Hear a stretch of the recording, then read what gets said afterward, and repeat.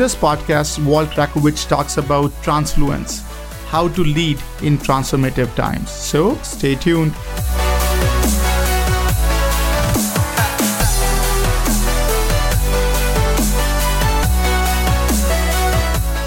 Welcome everyone to Work 2.0 podcast. Today we have with us an amazing guest and an amazing story. And I think I would love to get on the conversation very soon. So I welcome Walt Rakowich in our conversation. So he's a leader, speaker, and former executive at Prologis, a global real estate company that was near collapse when he took over as CEO in 2008. During the economic downturn, the Prologis stock has dropped from over $70 per share to approximately $2 per share in just mere 10 months, making it the third worst performing company in S&P 500. After Walt joined as CEO, he quickly implemented a change in culture through transparency, orchestrating a dramatic turnaround and restoring its position in the industry.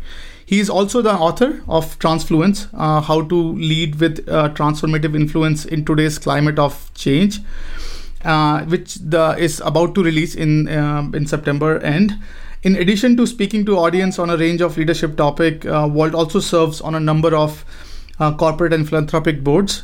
Before starting his business career, Walt attended a Penn State University where he received his BS in accounting. He went on to earn his MBA from Harvard Business School. In his free time, Walt enjoys traveling, mentoring youth, and participating in a wide range of community service initiatives. He and his wife Sue have 2 adult children and reside in Colorado. With that, Walt, welcome to the conversation. Great to be on, Vishal. Thank you. Awesome. Thank you very much. So I think this is a pretty nice package, right? So walk us through your journey. Okay. I'd be happy to do so.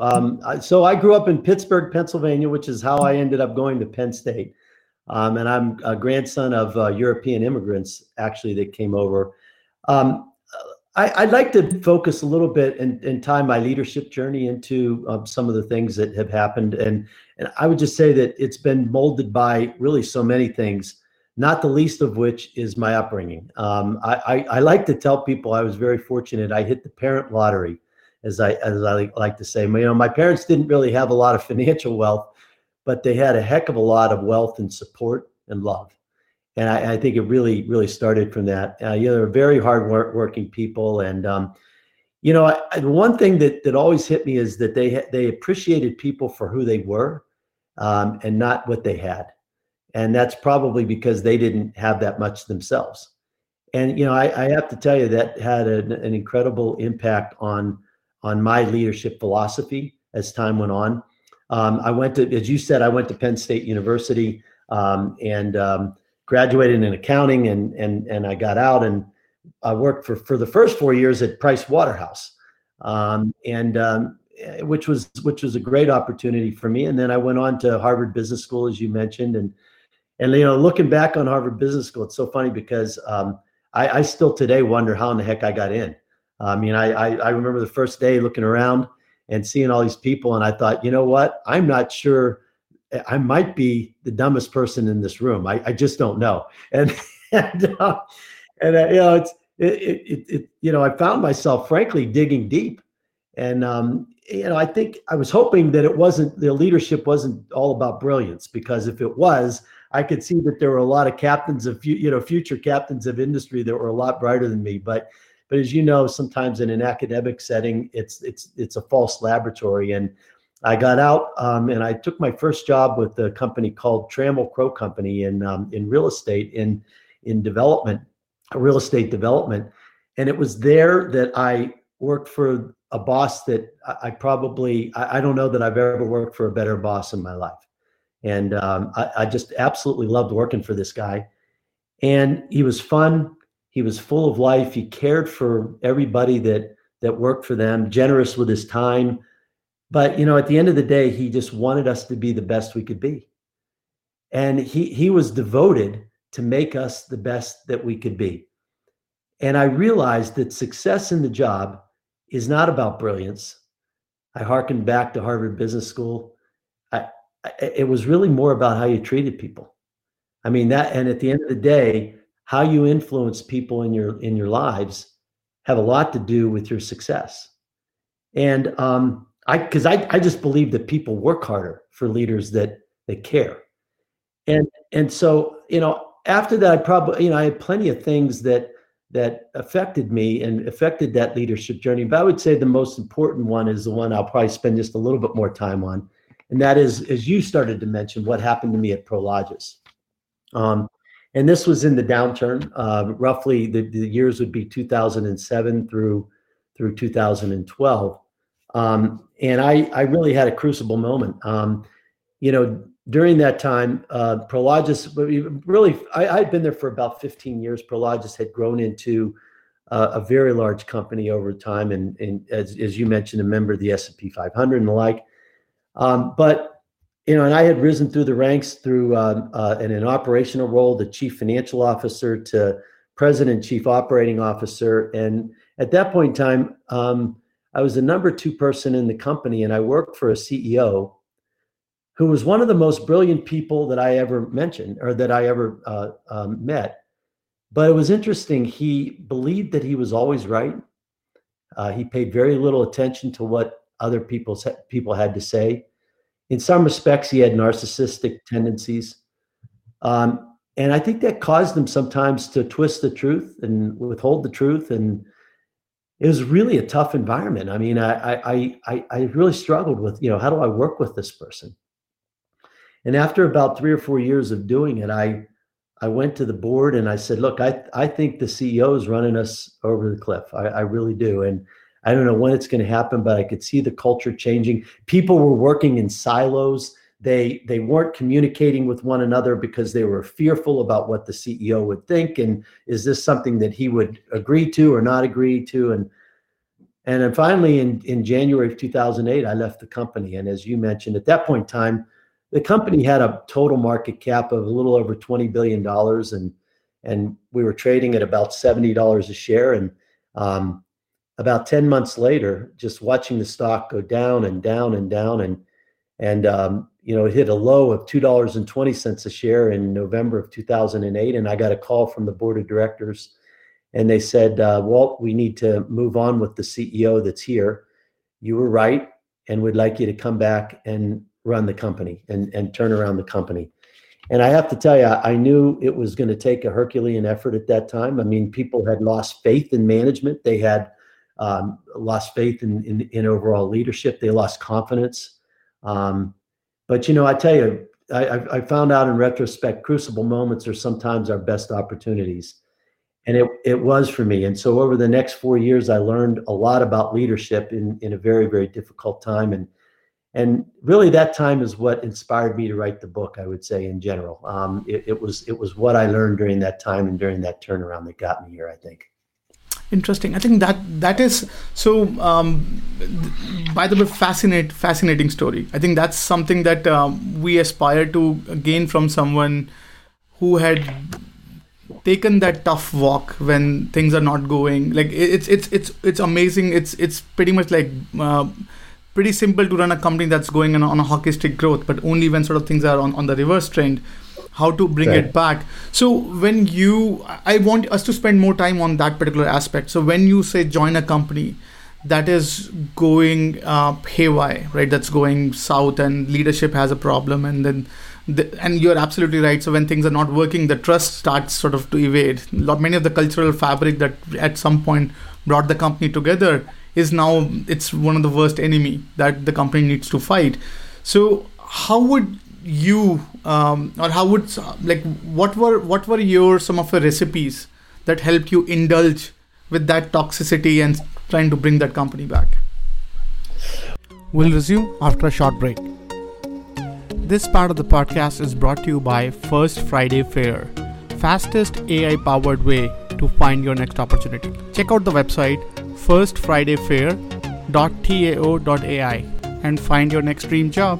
Let's get back to the podcast. Well, first of all, let's put it this way. When I didn't feel like I could be, when I exhausted all of my influence, I actually left the company. Candidly, if we harken back to early 2008, I did leave because I didn't feel like I could make that impact. So in all situations, some situations it's impossible. And I was feeling the weight of that impossibility in early 2008. But when I came back as the CEO of the company, I think we were able to change many of the things that the way that people thought about the business. And I personally believe it starts with you. All culture emanates from the top. It really does.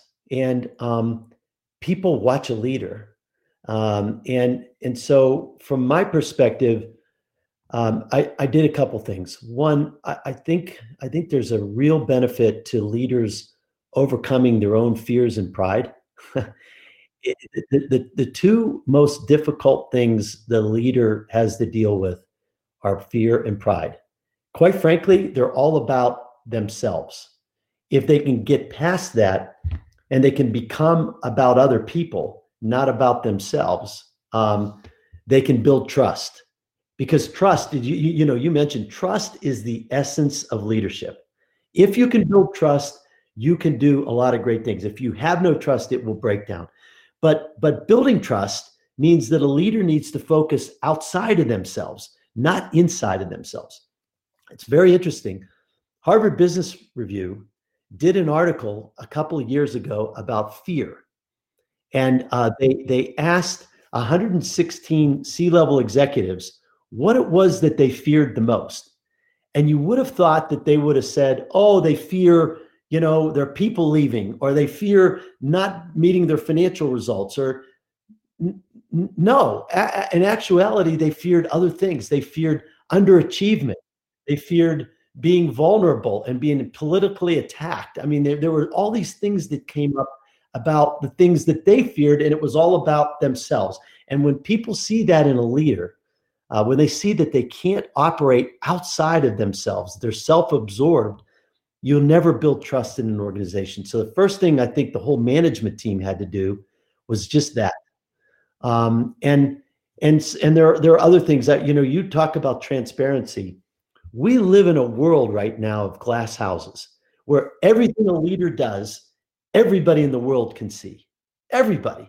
And by the way, if you don't agree with me, just go on social media and some chat room and see what your employees are saying about you. Guess what? Somebody's commenting someplace about you, And so the only way that we combat this transparent world is to be transparent ourselves, incredibly open and transparent, which I think as a management team, we did.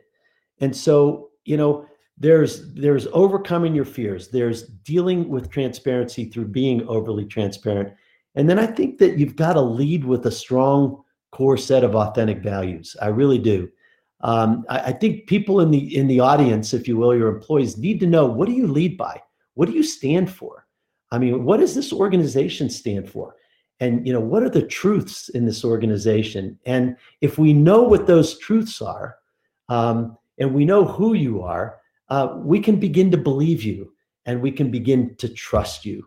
And so those are some, key overarching ideas that I think we brought to the organization that we're missing. Interesting. I think I was thinking about one conversation I had with this one executive for one of the largest automaker during sort of the downturn times, and he was suggesting me, Vishal, you know what? When the market is going up, market is a lot more tolerant to whatever shenanigans you are putting together, right? They don't it's okay, you can do whatever, not much question asked.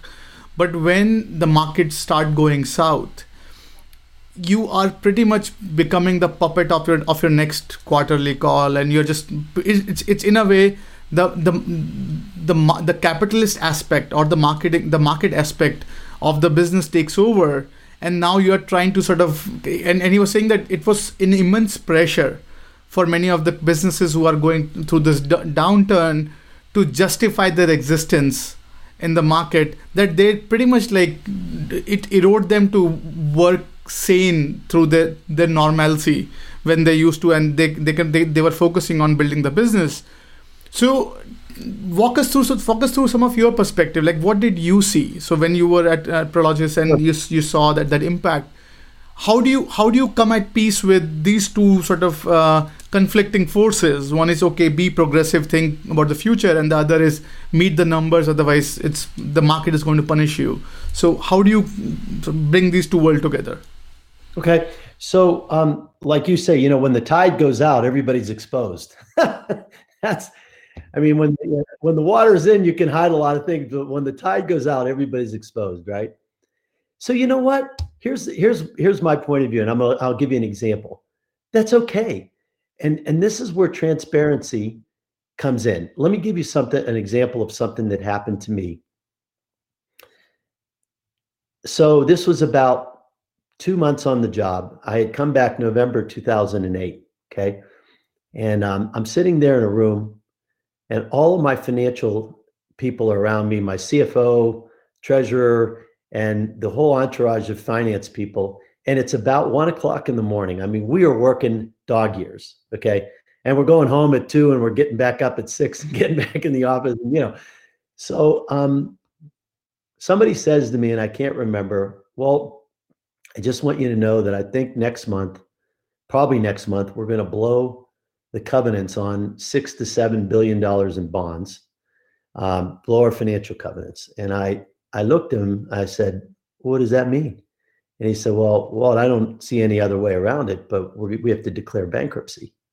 Now, I had worked for the company before I came back for 15 years. And I had hired a lot of the people that were there, Vishal. So it was very difficult for me. And honestly, I turned white as a ghost. So I looked at everybody in the room. I said, do you guys mind if I just get some, I need some fresh air? And they said, no, that's fine. Well, so I left the room.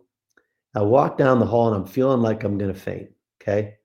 And I turn and I see that there in this office that's there's a chair, and I start, quickly walking to the chair to sit down.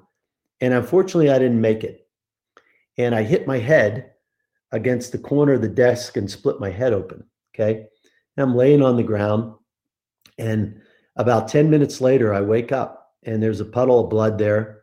And at first 30 seconds, I swear I didn't know where I was. And then all of a sudden, the first thing that hits me is, oh my God, I got 10 or more people in the room. They're still waiting for me to come back. They're probably wondering where I was. So I quickly go to the bathroom. I suture it up as best I could, get it to stop bleeding. I walk into the room, and I said, well, let's start talking about this bankruptcy thing. And my CFO looks at me, and he said, no, Walt, first let's talk about that egg on your head. How in the hell did that get there? Okay. And I got to tell you something. Talk about being exposed. That's what I just was talking. I mean, I felt like, I had nowhere to go. And I look at everybody in the room, and I told them the story, and I said, I fainted. I said, and you know why I fainted, guys? I got to tell you something. I don't have the answers. I don't have the answers. I was hired 2 months ago to be the CEO, and I don't know how to get out of this. And the only people that are going to help me figure this out is you. And what I thought, in looking back on it, I realized that there's actually power in vulnerability. There really is power in transparency and openness. Okay. And sometimes leaders have a difficult time doing it because you know what? They're the boss. They're supposed to have the answers. They're hired to turn it around, right? But in fact, the reality is the CEO doesn't turn it around. The CEO creates the environment to it being turned around, but the people in the organization are the ones that turn it around. And so what the CEO needs to do is empower people. And sometimes empowering people means you got to be vulnerable. And it means that you've got to be open, and you got to share things that really are uncomfortable. Okay. But you know what happens when that happens? Everybody in the room that night felt empowered. They said, and the first thing they said to me is, Walt, you know what? Relax. We're going to figure this thing out. We don't expect you to figure this out. Just let us think about it. And guess what? They came up with the answer. I didn't come up with the answer. They did. And so this is I think it's a powerful lesson. I think it's so hard for CEOs and for leaders to put themselves aside, realize that the answers are really amongst all the people. We'll resume after a short break. This part of the podcast is brought to you by First Friday Fair. fastest AI-powered way to find your next opportunity. Check out the website firstfridayfair.tao.ai and find your next dream job. Let's get back to the podcast. That are around them and energize them to come up with the answers. Interesting. I think that's fascinating. So, I think these are truly transformative times. Like, we are all sitting at our homes, hoping to get out of this COVID phenomena, and many of the shops are closed. We are not looking at our books value the way we used to when things are working as they should. So once the economy open, and it's already impacting a lot of businesses, and we are seeing sort of it's like we are going in that turf where you joined this particular company. So what would you say to those people who are navigating these uncharted waters, or actually about to go in those uncharted waters? How would they react? How should they get into this when things are not working? Okay. First of all, I would say this. A lot of people ask me, can you compare the 2008 financial crisis to this one? And I always say that actually you can't compare any crisis. No crisis is the same. But I actually believe the way you manage through crises are actually fairly similar. I would say that I think that this crisis, this COVID crisis, while things are getting better, I still think it's one of the toughest for managers that I've ever seen. And the reason I think that is because not only do we have financial difficulties in companies, but we have social difficulties in companies. If I think about 2008, yeah, everybody had financial issues, but they could still come to work each day and laugh with each other and, see each other and interact with each other. This is a little bit different. People are working remotely. They don't know how to cope with the challenges in their personal lives. They've got their kids to deal with in their schools. They got their parents. They got their own health, by the way, that they're worried about. And so there's real emotional issues out there. There really are. And I think, first of all, I don't have any easy solutions, but I think there's a couple things people should be aware of. Managers should be aware of. Number one, they have got to manage with a heart today. I mean, I talk a lot about heart, the importance of heart in my book. I think it's important that leaders ask and listen before they act today. I mean, I really, really think that it's all about up here listening. I think and the other thing is, I don't think you can expect people to come to you. I think people are harboring a lot of this stuff deep down inside of them. And I think leaders have to go to their people and ask questions as opposed to expecting their people to come to them. I think empathy and flexibility matter greatly in this environment. And so that's the first thing. I'd say the second thing is that I talk a lot in the book about the importance of delegating, trusting, and recognizing. If you want to build trust in any organization, you better start by trusting them, your people. But I think today, with people working so remotely in various locations, it's really hard to micromanage. And I hope leaders out there, those leaders that are micromanagers, are probably going crazy right now, because you just can't monitor. I can be with you for an hour, but when we hang up, I'm not watching you for the next 3 or 4, maybe 8 hours. I don't know. And there's dogs barking in the background of these calls, and there's babies crying, and there's Zoom calls that are it's crazy, So I think as a manager, you need to give people the freedom to do other things, like tend to their babies and like tend to their home life, because there's such a melding today between their business and their personal lives that if you expect to micromanage them, every minute of the day, you're going to drive them nuts. And so I think delegating and recognizing and trusting is critically important. And then I'd say the third thing is communicating. I mean, when I was at Prologis, the one thing I found out as a leader is that you have to communicate over and over and over. And you think everybody gets it the first time, and maybe 30% get it. And then the second time you communicate it, maybe you get it up to 50. And the third time, by that time, maybe you get to 90. But the fact of the matter is that you've got to over communicate with simple and relevant messages. I think that's critically important. The other thing that I think is important is you must avoid procrastination, especially in emails and correspondence like that. I think, people, when they're remote, they're not there next to you. They can't walk into your office and say, "Hey, I sent you an email X number, days ago. I never got a response." No, I mean, and people begin to wonder, well, they don't see you. I haven't heard from you. What does that mean? Does that mean I'm not doing a good job? I'm struggling with this. I think the whole remote nature just magnifies the communication aspect and the importance of getting back to people very quickly and communicating over and over and over. And so those are just some simple things that I see, and I hear about them on the boards that I'm on, and the management teams talking about them all the time. So, I mean, those are just some simple sort of practical COVID thoughts that I had. Interesting. So I think, so you talk about being transparent, you talk about being vulnerable, showing that you are vulnerable. It's okay. People can relate with you. I think not a very common thought among the leaders, as even you're pointing it out, right? So it's radical. It's must have. And one of the interesting things, so I was talking to one of the investors from the investor circle in New York, and I was talking to him about, hey, why the market is going up when we know the shops are closed and we're not making as much the revenue that we're expecting. And he said that, Vishal, this time it's different because even traders have kids. Even they are stuck with their kids, right? So everyone is now having the same empathetic jolt that, okay, we are all in this together, right? So it's not that, hey, some other city is going through this and we are here, so I can't relate. We all can relate to this particular problem. So with that thought, I think if I put sort of your sort of ideology on top of it, it gives an interesting opportunity to all the leaders, right? We are all empathetic because we all have to see our kids like 10 times a day.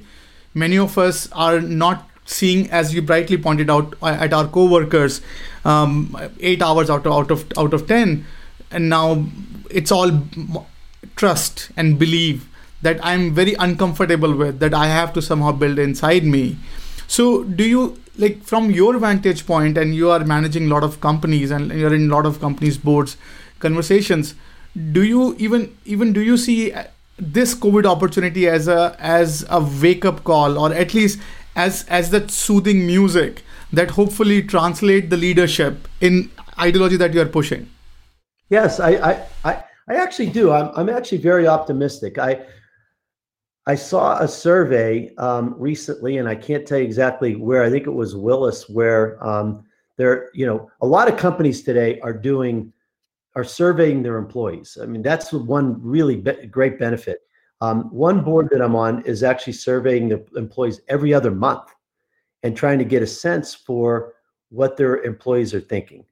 And I saw a satisfaction survey recently, and I think it was from Willis, where they mentioned that over 80% of people surveyed are saying that their corporate culture is actually better, which is interesting to me. Now, that doesn't alleviate their stress that they have, but it does mean that I think managers are doing a better job of reaching out. I can just tell you that being on the board calls that I'm on, it is the topic du jour in all of my board calls. The boards are asking, well, geez, how is everybody? How's everybody doing?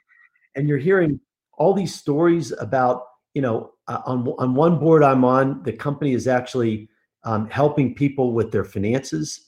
On another board that I'm on, they're actually referring employees to various consultants that will, help them emotionally through some of the processes. As I said, they're being surveyed. I think, in one case, one of the boards I'm on, they had to let go of a number of different people, and they actually gave their employees sensitivity training, if you can believe that, as to how to lay off people. I mean, these are things that you would have never seen in corporate America 10 years ago, at least certainly not in a broad brush basis. So in some respects, I think what you say is true. I think that companies have to be more sensitive to it. And, will it continue? I hope so. I hope we all learn from it.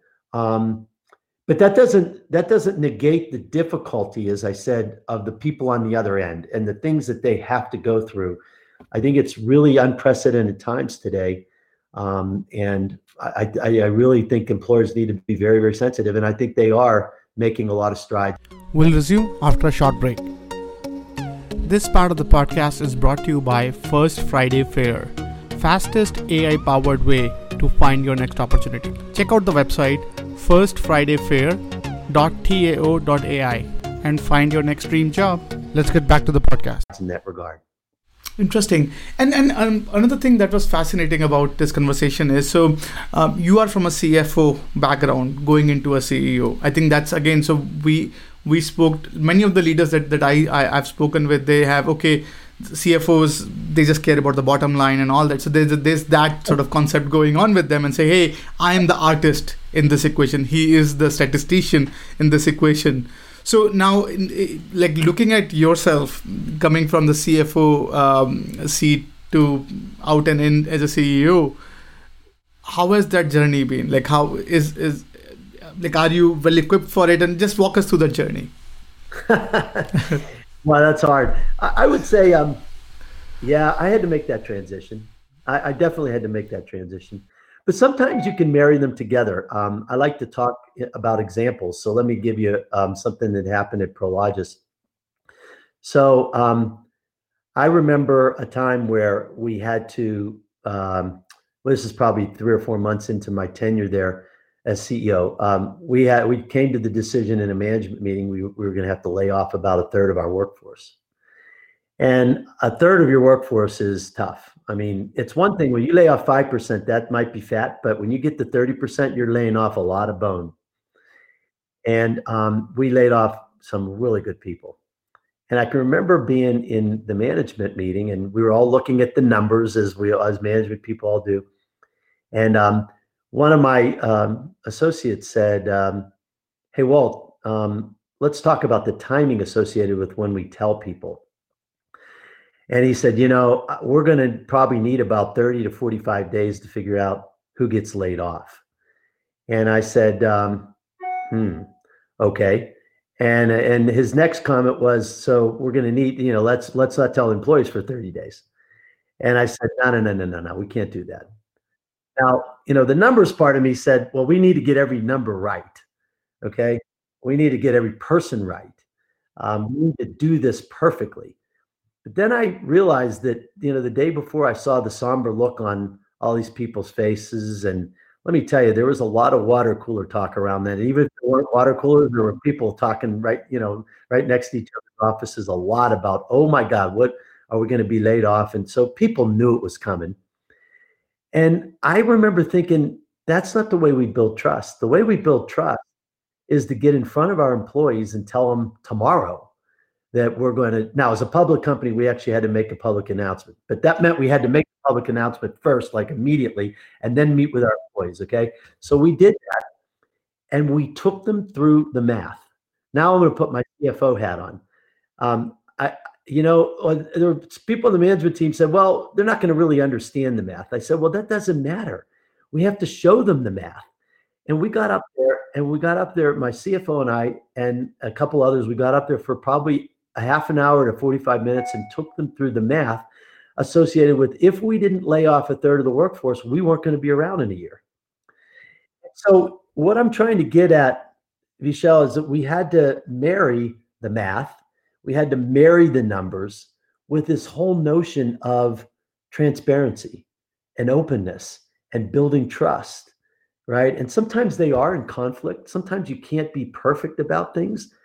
But I think what happened was when we were transparent with people, and we actually told them that day, we said, by the way, we could have waited 30 days because we don't have the answers, but we did.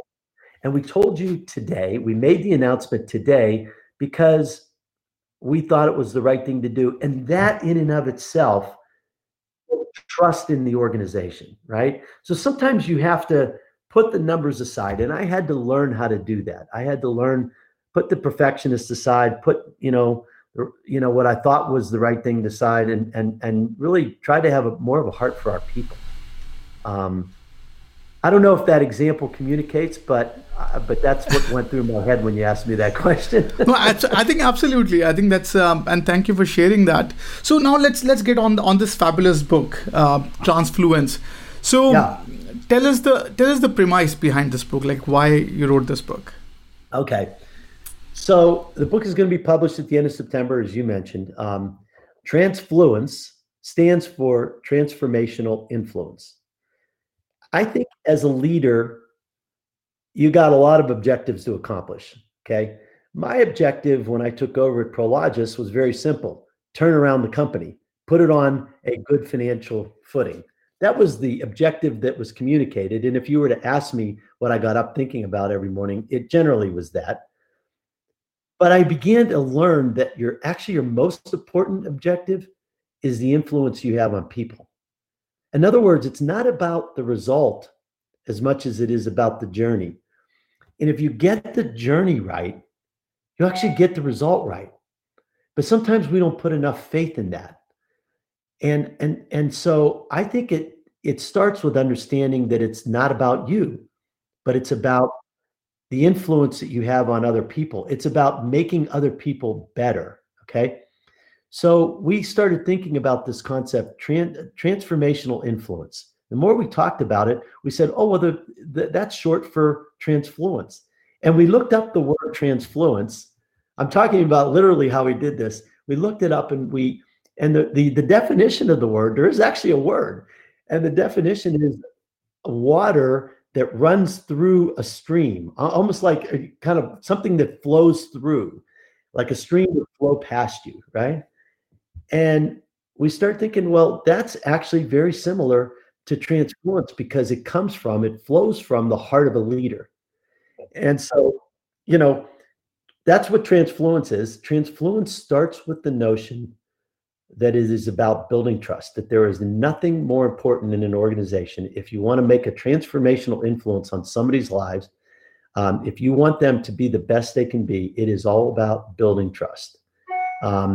And then building trust gets back to the things that I talked about with you: overcoming your fear and pride, acting in a very transparent way, and leading with a strong core of authentic values. Those sorts of things, I think, all translate into what transfluence is all about. It's leadership that builds trust in an organization. That's what we did in the turnaround at Prologis. Interesting. And I think so when we talk about culture, right? So I remember that I don't know if I'm talking, I spoke with someone about transformation. And actually, this is one of the best definition that I got about transformation was that, hey, imagine this is a cruise ship, right? So, and you realize that there's a rock coming and you want to move left, right? So in cruise ships business, if you see a rock, you're already late, right? So probably you should rotate the rudder, and then maybe in couple of hours late you see the ship moves. And when you run a bigger companies, right? So that's the culture, right? So it's not, if I realize something is missing, I just induce my impacts and then take a leap of faith, and then probably in a couple of months we see something making an impact, and that becomes sort of one of the most frustrating part when it comes to sort of transformatively changing an organization. Yes. What do you think, and what's your resolve, or what do you suggest about that? Well, I think you're absolutely right. I don't think that things change overnight. One thing I found though is that, and just to put things into context, obviously I was going through a crisis, but we're going through a crisis today too. And one thing I found in a crisis is that people are even more attentive to leadership than they are when you're not in a crisis. When things are actually going well, they're distracted. Believe it or not, when people are in a crisis, even though they're distracted, they're highly focused on you as a leader. And so I actually think if you lead by example, if you tell them how you're going to lead, and then you lead by that example, okay, I think that their antennas are up, and I think you have a better opportunity to actually influence the culture in the organization because people's antennas are up. Does that make sense? And so that's, that's what I saw, and that's what I see during a crisis. And so I want to interject another story that I think was really important to me. It actually had a real impact on me. Again, a couple months into my leadership tenure, I got a call from an investment banker who was from Morgan Stanley. And he's, and by the way, the Wall Street Journal ran an article on us, a front page article talking about how we were, maybe the next real estate company to go bankrupt and blah, blah, blah. And so, the cat was out of the bag. Obviously, our share price was down 96%. So our investors knew that was going to have thought that was going to happen too.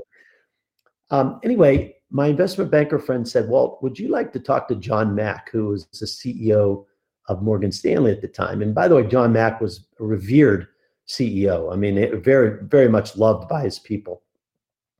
And John said to me, and so I said, yes, I'll do it. So I got on with John, and I said, John, I read a lot in the papers about how the Fed and the Treasury Secretary are trying to jam you guys together, maybe with another bank out there. And I know you're dealing with all that stuff, but that's not what I'm concerned about. What I want to know is how you're managing your people.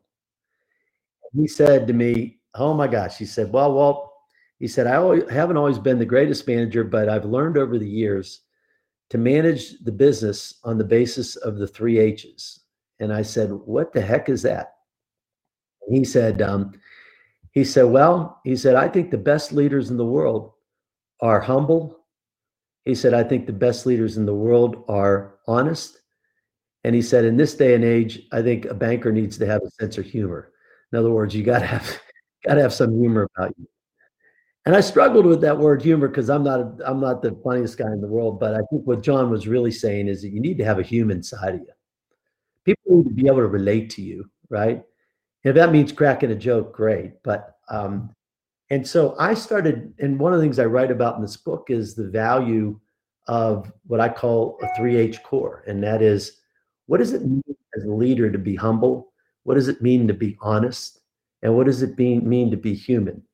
And so when I talk about a crisis, and I talk about how you need to have a strong set of authentic values, and to answer your question, when I talk about how you change a culture and what you want people to emulate, that's what I think I want people to emulate. That's what I began to think I wanted people to know me by.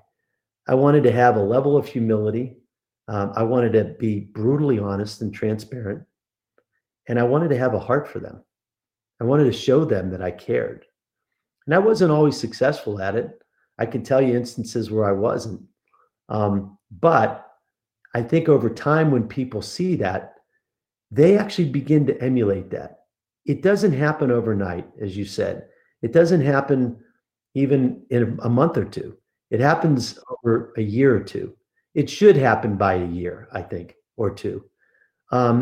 People begin to realize that that's the way they have to act. If Walt acts that way, or if the management team acts that way, I've got to act that way, And so it does happen. It doesn't happen overnight, but it happens. Interesting. So if you wear your CFO hat and say if you look around the industry as such, right? So if you look around, how many companies and leaders are there who are not transparent, who are sort of very in their bubbles, trying to do their things, managing their stock prices well, beating expectations, and vis-a-vis some of the role models that are out there today, which we sort of aspire to when it comes to transparency and leadership, and sort of we look at that. And you see that the company with no transparency or limited transparency, statistically they are more than company who are like pretty much like very radical when it comes to being transparent and understanding, like showing the market what they stand for and all that. What would you, so if you wear a skeptic's hat, right? So what would you say to the skeptic, saying, okay, the number speaks, right? So that side also has far better successes. Why should I come this way? What would you tell to those skeptics?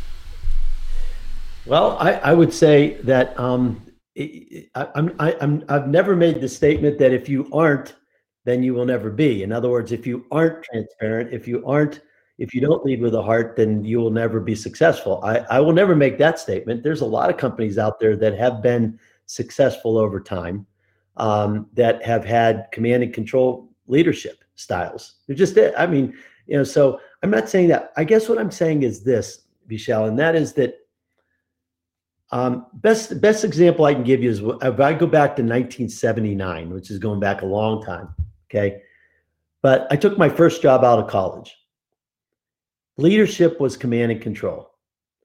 I was happy to be employed. Leadership paid little attention to culture.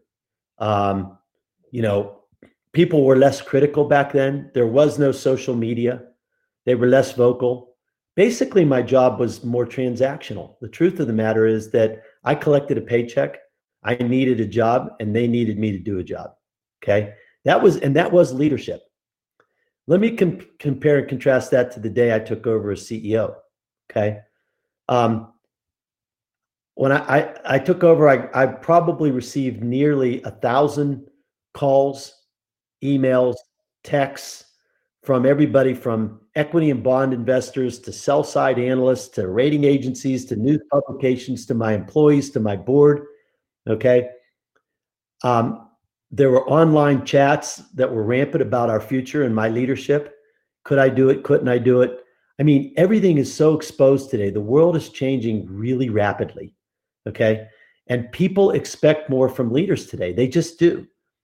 By the way, CEOs now last less than 5 years in their job. Some of that's by choice, and some of that is because they're being let go of. Okay. And so we live in a world with greater access to information, more diversity in people, but also in geography, in where they work, with accelerating progress. Okay. And the fact of the matter is these are changing climates. I talk about this in my book too. I just think it's changing climates. And I'm not saying that kind of command and control leadership can't be successful, but I think increasingly the odds are less and less and less. And I think, we've got fewer face-to-face interactions today. We've got an overabundance of false narratives to manage through. We have more voices to be heard.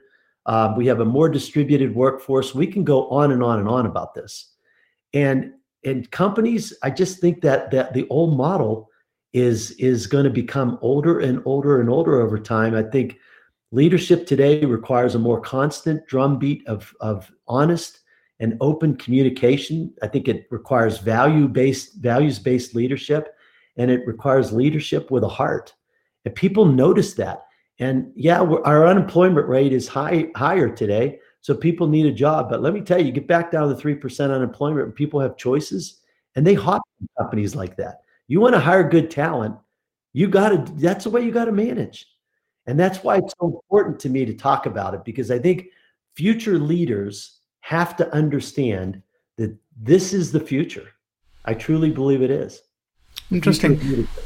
So another thought. So I was speaking with one of the mid-size apparel companies CEO, and he was telling me he sells sports apparels, and he told me an interesting story. He said, Vishal, whenever every night or every evening I make a rule to just take a walk and look at his school playgrounds and look at kids using the sports apparel products. You just see, because his perspective was that as a leader, many times I just only see the stats. I only see numbers, right? I don't see that there are real people behind that number, right? And he said that this particular thing keeps me sane, because many times I fail to connect the two things together. Like why that number, and many times number doesn't tell me the complete story that the particular thing is saying. What do you think about that story? I love it. For me, every morning I get up and I spend. Some people would say meditation. I'll just say it's prayer, but I spend between a half an hour and an hour just sitting down, and before I answer my first email, I just think. And in my case, I pray. And I'm not saying that your listeners should be prayers out there. Everybody has their own religious beliefs, but I will say that I think that it is critically important for leaders to step back and smell the roses a little bit, but also realize what they have, realize their blessings, realize that there are other things that are going on around them than their problems. And I think that however you choose to do that, in my case, it's in prayer in the morning. But I think that's powerful. I really think it's powerful. And I talk a little bit about that in the book, but I don't want to go down the path of thinking, having people think that that's the only solution. It's not, but it certainly fits in. It fits into the toolbox. That's for sure. Interesting. And you also talk about, say, culture, right? It's all about changing culture. And I think if you see in your basically Prologis story, your 8-month older self, right, was frustrated at not being able, and you said that you have exhausted all your influence on the company, and then you left the company, then you came back, right? Yeah. Right. Yes. So if you look back on, or if you say take for an example an leader today who is like pretty much in your shoe, exhausted all the influence, the ball is not moving, what do you advise to those guys? Because changing culture is really hard. And if you have a strong culture, because many of the problem is not really lack of it, it's too much of it, or not ability, not more agility in it. So what would you advise to those leaders who are struggling and just saying, oh, maybe let me look outside the window now? Wow. You have to put yourself into each person's situation. I think it is, look, I left once. And there might be a time and place to leave. I mean, in other words, if you look around and you say, I can't do anything more, or more importantly, from my perspective, I don't enjoy the person I work with. I don't think that person will ever get it. It may be the right thing to leave. It was the right thing for me in 2008 to leave. But I would say this, I think jobs should be fun. People should enjoy the things that they do. And if they're not enjoying the things that they do, and by the way, the number one reason people don't enjoy what they do tends to be their manager. There's all kinds of surveys that will say that. It's not how much they get paid. It's their manager. And so if you don't feel like you can make that kind of impact and that kind of change, then I get the fact that maybe their job isn't right. We all should have fun. I wasn't having fun in 2008, but this book is not just about, and what I have to say is not just about leading in the business sense. We're all leaders. We're all leaders. And you think about it, you're leading by having this podcast, we lead our families. We lead our neighbors. We lead the people that are around us, right? And so even if you were to leave your job because you don't feel like you can make an impact there, don't underestimate the fact that you're still leading in everything you do. And your job we ought to be spending more time thinking about the people around us, our wife, in my case, my kids, my neighbors, and how do I lead? What kind of person am I around them too, right? And so I think in many respects, what I have to say relates to your personal life as well as your business life, although the context of it is much more focused on the business side. Interesting. And slightly on the funnier side of things. So one of the leaders that I spoke to, he put it in a very interesting way. He said, Vishal, many of the employees look at their companies as their girlfriends. Okay, so the shiny thing now, maybe going after the next, so they're always hunting for the next shinier girlfriend in their journey. And he said that, and if you talk about the leadership, they should, like many of the people who are actually transformative in nature, they look at the company as their kids, right? They're stuck with it, so they have to, they should better fix it, right? So, and he said that. And you pointed out that the CEO is now getting 5-year tenure, like the typical tenure is now 5 years, and it's shrinking. It's shrinking. So now with that in mind, right? So it doesn't give you too much time to enjoy your kid, and pretty much like push you to just date, right? So how would you see this whole thing turn out? And what's your thinking about this? Well, I was a CEO for, I think, 4 years or so, maybe 4.5 years, something like that. But I was the president and chief operating officer for 4 years before that. I was a chief financial officer for 6 years before that. And in all of those roles, I mean, you don't have to be a C-suite executive to lead people. I mean, and before that, I was a regional director and I was leading people. And so it's not just the CEO, it's wherever you are. You have to realize that you're always leading people. Even if you're leading sideways, even if you look at your peers, you're leading people. And our goal ought to be to make those people better. So yes, I think the tenure of a CEO is shorter because it's much more brain damage today, and there's a lot more pressure for sure. But I think that that doesn't negate the fact that we're leaders most of our lives, and we need to be cognizant of the tools that it takes to build trust, because all of us have a goal in mind. Sometimes it's a financial goal, sometimes it's other. But if you want to reach that goal, you got to build trust. You have to build trust above you, below you, sideways to yourself, and the like. And the more trust you build, the more successful you'll be. Interesting. So about this book, right? When you were writing this book, who is the ideal reader? Like, who is this book written for? Right. I get asked that all the time, and I would say that it's a leadership book. So anybody that feels they're leading in whatever capacity, it works for them. I like to think that a large majority of the readers will be emerging leaders, will be leaders that not have led for 20 or 30 years, because I think most of those people truly believe they may be seeking things that on the margin that they can do better. But most people have their recipe by then. I think in some respects, the emerging leader is really trying to figure out, how do I run my company a little bit better? Or how do I lead this flock of people that I have a little bit better? There are people that are more open, I think, to this type of leadership. And so I would say that's probably the number one group of people, but I do think it's applicable in many cases to almost everything that we do in life. Interesting. No, I think I do appreciate this book. I think because you rightly pointed out, this is the best time for something like this emerge.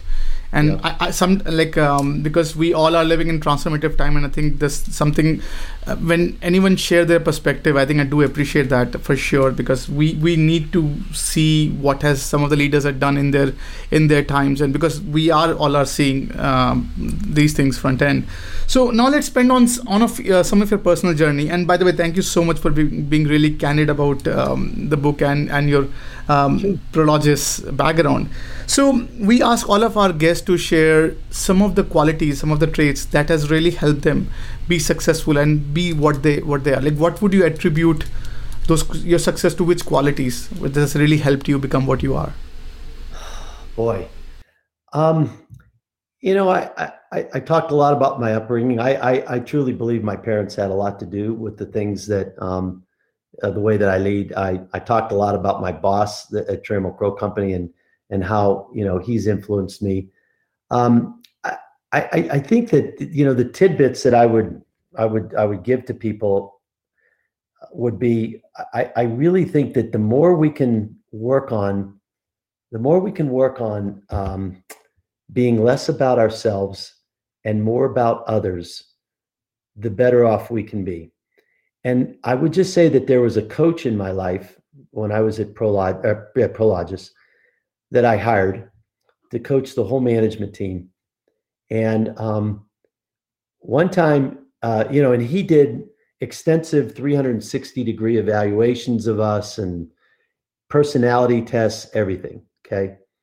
And I got back and I met with him the first time, and he said, well, first of all, let me give you the good news. The good news is a lot of people like working for you. He said, the bad news is that your empathy scores are not all that high. I said, what? What do you mean my empathy? I mean, I care for people. He said, no, well, your empathy scores are not that high. And he said, the reason is because people like working for you, but they watch you running around like a chicken with your head cut off in the office. You fear not succeeding, but your relationships are suffering as a result of it. You need to spend more time with your people. And that was like a dagger in my heart. But let me tell you something. Um, Having a coach, having a personal board of directors, having an accountability group, but having somebody that is willing to be brutally honest about you and watch what you do is actually quite important, I think, in life. In other words, it's not just the people we emulate, but I also think it's the people that are willing to tell us what we can do better and truly take an interest in us. In my case, I had to hire somebody to do it, but I'm going to tell you something. I learned a lot, and I actually changed my management style. I tweaked it, is probably a better way of saying it, to appear more empathetic and also to become more empathetic over time. And so the advice I would give to people is that I think you got to look outside of yourself, and sometimes it takes somebody outside of yourself to tell you what you need to do. In my case, that's what I did. Interesting. And thank you for sharing that, by the way. I think that's really having a coach is, I truly believe it's appropriate. I think thank you for sharing that. Some of the books that has really influenced you. So if suppose, or some of the books that you are reading right now, we ask all of our guests to share some of their favorite reads. Like, what would you call them? Like, what are some of those you can share? Yeah. So you might think that I will list a bunch of leadership books, but many of the books, by the way, the one behind you, Conscious Capitalism, I love. I've read that book. That's a fantastic book. But many of them, and that was written by a CEO, but many of them are not written by CEOs. They're written by consultants who haven't lived it.